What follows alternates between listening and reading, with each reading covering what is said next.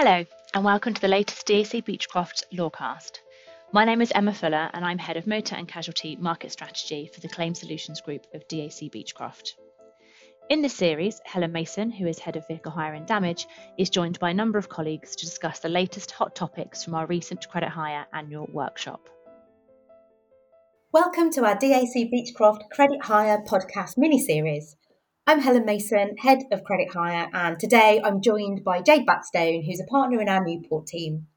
We've got 4 editions coming out over the next few weeks, covering all the latest hot topics from our recent Credit Hire annual workshop. Prior to the workshop, we asked what was keeping our clients up at night, and they said electric vehicles, the introduction of fixed recoverable costs, Celtic claims, pre-action disclosure applications, and finally, their approach to green parts and repairs. So in this very first edition, Jade and I are going to be talking about electric vehicles and specifically EV intervention strategy and also the implementation of the fixed recoverable costs in the credit hire arena. Let's dive straight in then and get talking about EV intervention strategy. Electric vehicle sales continue to rise. 10.5 million vehicles were sold globally last year, and the number of electric cars and vans on UK roads has now surpassed well over 1 million. The rise of electric vehicles inevitably means that accidents involving them will also increase. Some studies have even suggested that electric vehicles are involved in 50% more accidents than their petrol or diesel counterparts. Given these stats, what steps should be undertaken? Yeah, I mean, it's absolutely essential that motor claims processes do include a really robust EV strategy, of which intervention is going to be key in controlling that all-important credit hire spend. We know that intervention is a really successful defence strategy when it's deployed correctly. In litigation, we normally see about a 60 to 70% success rate, and there's no reason at all why this success rate shouldn't equally apply to electric vehicles.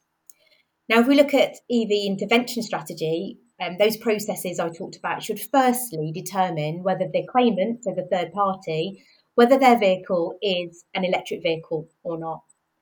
Capture calls should then include tailored questions to ascertain whether there is a need for an electric vehicle. And that is a key question the claimant's going to need to answer and satisfy potentially to a district judge. So there are a number of questions that can be asked, but I'm going to just highlight 7 today. So do you have an electric vehicle for environmental reasons? Do you have a non-electric vehicle in your household? What are your main reasons for having an electric vehicle? Do you have any objections to driving a non-electric vehicle whilst your vehicle is being repaired? You can then offer to meet additional charges and costs such as congestion charges and charging of vehicles at a later date in the claim. Do you frequently travel in a city green zone? If so, where is that? And you can then do checks to see which vehicles can be used in that zone. Where do you normally charge your vehicle? What do you normally pay per kilowatt per hour? And then finally, if you drive an electric vehicle for environmental reasons, would you be willing to drive a non-electric vehicle if a carbon offset payment was made? Evidence, as always in litigation and in lining cases up pre-litigation, evidence is crucial. So it needs to be requested from the claimant and third party, and that should include their bank statements, any EV tariff apps or other proof of charging payments. These can then be agreed and paid at the conclusion of the claim. What about intervention correspondence? What should that look like to be successful? Intervention correspondence should always be sent by electronic means. So we would always recommend that that's sent by email to the third party and also to their legal representatives and any credit hire organisation involved. Now, the difference between normal intervention for a petrol vehicle versus an electric vehicle is that the correspondence will need to be tailored specifically to EVs and an EV strategy. And then the correspondence will differ again whether we've been able to make phone contact or not in order to give full protection. Is it too early to report on the strength of electric vehicle intervention strategy? Yeah, I mean, as to the success, we're already tracking EV intervention performance, albeit it is really early days to be able to fully report on the success of the strategy. I know at the workshop last week, we asked Corin Furness from Park Lane Plowden Chambers if he'd come across any within court, but no, he hadn't seen any either. So we are really early doors. But as soon as meaningful data is available, we're going to collate that and share it with the market and with our clients, and we can undertake some market comparisons as well. But in the meantime, if anybody does need assistance with setting up and running their EV intervention strategy, we've got workflows, precedent letters, and capture scripts, all of which we're happy to share. So, yeah, please do get in touch. And I guess whilst EV strategy was a hot topic at the workshop last week, we did have a number of questions from delegates as to the right approach to take. I think what was the hottest topic of the day, Jade, was actually the implementation of fixed recoverable costs. We had numerous questions based on concerns about what this will actually mean for credit hire practitioners. Yes, it was certainly a very hot topic. So I guess before we get into the so what, we're going to have to spend a bit of time just outlining what the rules actually are. Yes, so certainly a very high level overview of the rules. They're often called Jackson 2 because it is an extension of what has already gone before. At the moment, as you will all know, we have some fixed costs in some fast track injury cases, whereas under the reforms, we will now have fixed costs in all fast track. And most importantly, for our purposes, this includes claims without injury, so all vehicle hire and damage claims. And also we'll have fixed costs in all claims up to £100,000, which is where the new intermediate track comes into play for claims from 25,000 to 100,000. There are two sets of fixed costs, one for fast track and one for intermediate track, and they're set in stages of the claim, depending on when the claim settles. There is also then the introduction of complexity bandings, which is something we've not had before. For vehicle hire and damage claims, the new rules come into effect for any claims issued after the 1st of October 2023. So that's the crucial point is the date of issue there rather than the date of accident. Okay, so I think I've got my head around those rules, but what actually does it mean for handlers in practice? Well, the good news, first of all, is that based on our data and the value of the cases that we've settled since January 2021, only 17% would have been affected by the new fixed recoverable cost rules, as the rest are small claims track, and the new rules don't apply to small claims track claims. And actually 89% of that 17% are fast track rather than the new intermediate track. So in practice, this means that when a claim is issued after the 1st of October, costs are going to be fixed as per the new rules and bandings. This will actually help with assessing overall costs of a claim when looking at offers and quantum, because we'll know exactly how the costs will increase when the claim moves into the next stage. So when looking at kind of the overall cost of the claim.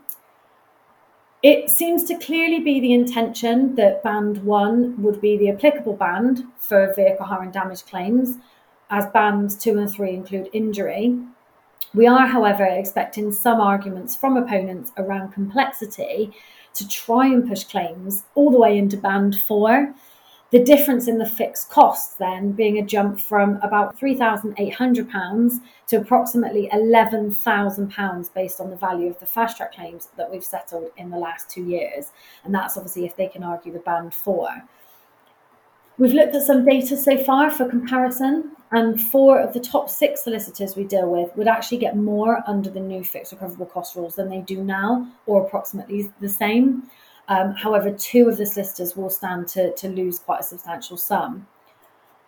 Claimant solicitors, however, will not necessarily be looking at the sums received, but their claimed sums and their current working practice when they're working out their comparisons and looking at data, and therefore expect to receive a lot less under the new rules. So we are expecting potential increases in litigation ahead of the 1st of October to ensure that those claims avoid the new rules. So you've mentioned what we are likely to see, but are there any more specific behaviours we should be looking out for?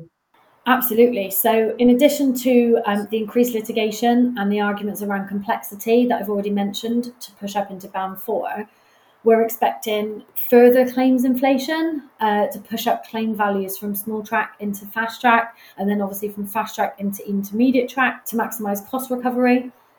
Claimant solicitors will also not be looking to necessarily settle claims in early stages and will just go through the motions as costs increase with the later stages.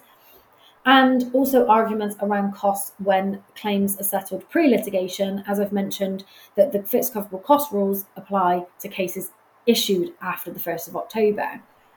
There's a few things that you can do to potentially tackle these behaviours. The first of which being making protective offers, obviously at the earliest stage possible and by Part 36, but preferably pre-litigation. Making admissions, something that we would always look to do once a claim is litigated, as we can do this within our defence, but this can also be done pre-litigation to limit the amount in dispute on the claim and therefore lower the track. Streamlined and focused arguments is something that is probably, we've always said, is advisable, but now more than ever to combat any complexity arguments. And any pre-litigation damages settlement on a cost-bearing claim, we would recommend to make dependent on the cost agreement as well. That way, if it's not agreed, then the third party's only recourse is to litigate, and at least then the cost position is crystallised. And finally, ongoing monitoring of behaviours and developing strategies to deal with them, which is nothing that we are not used to in the world of vehicle hire and damage.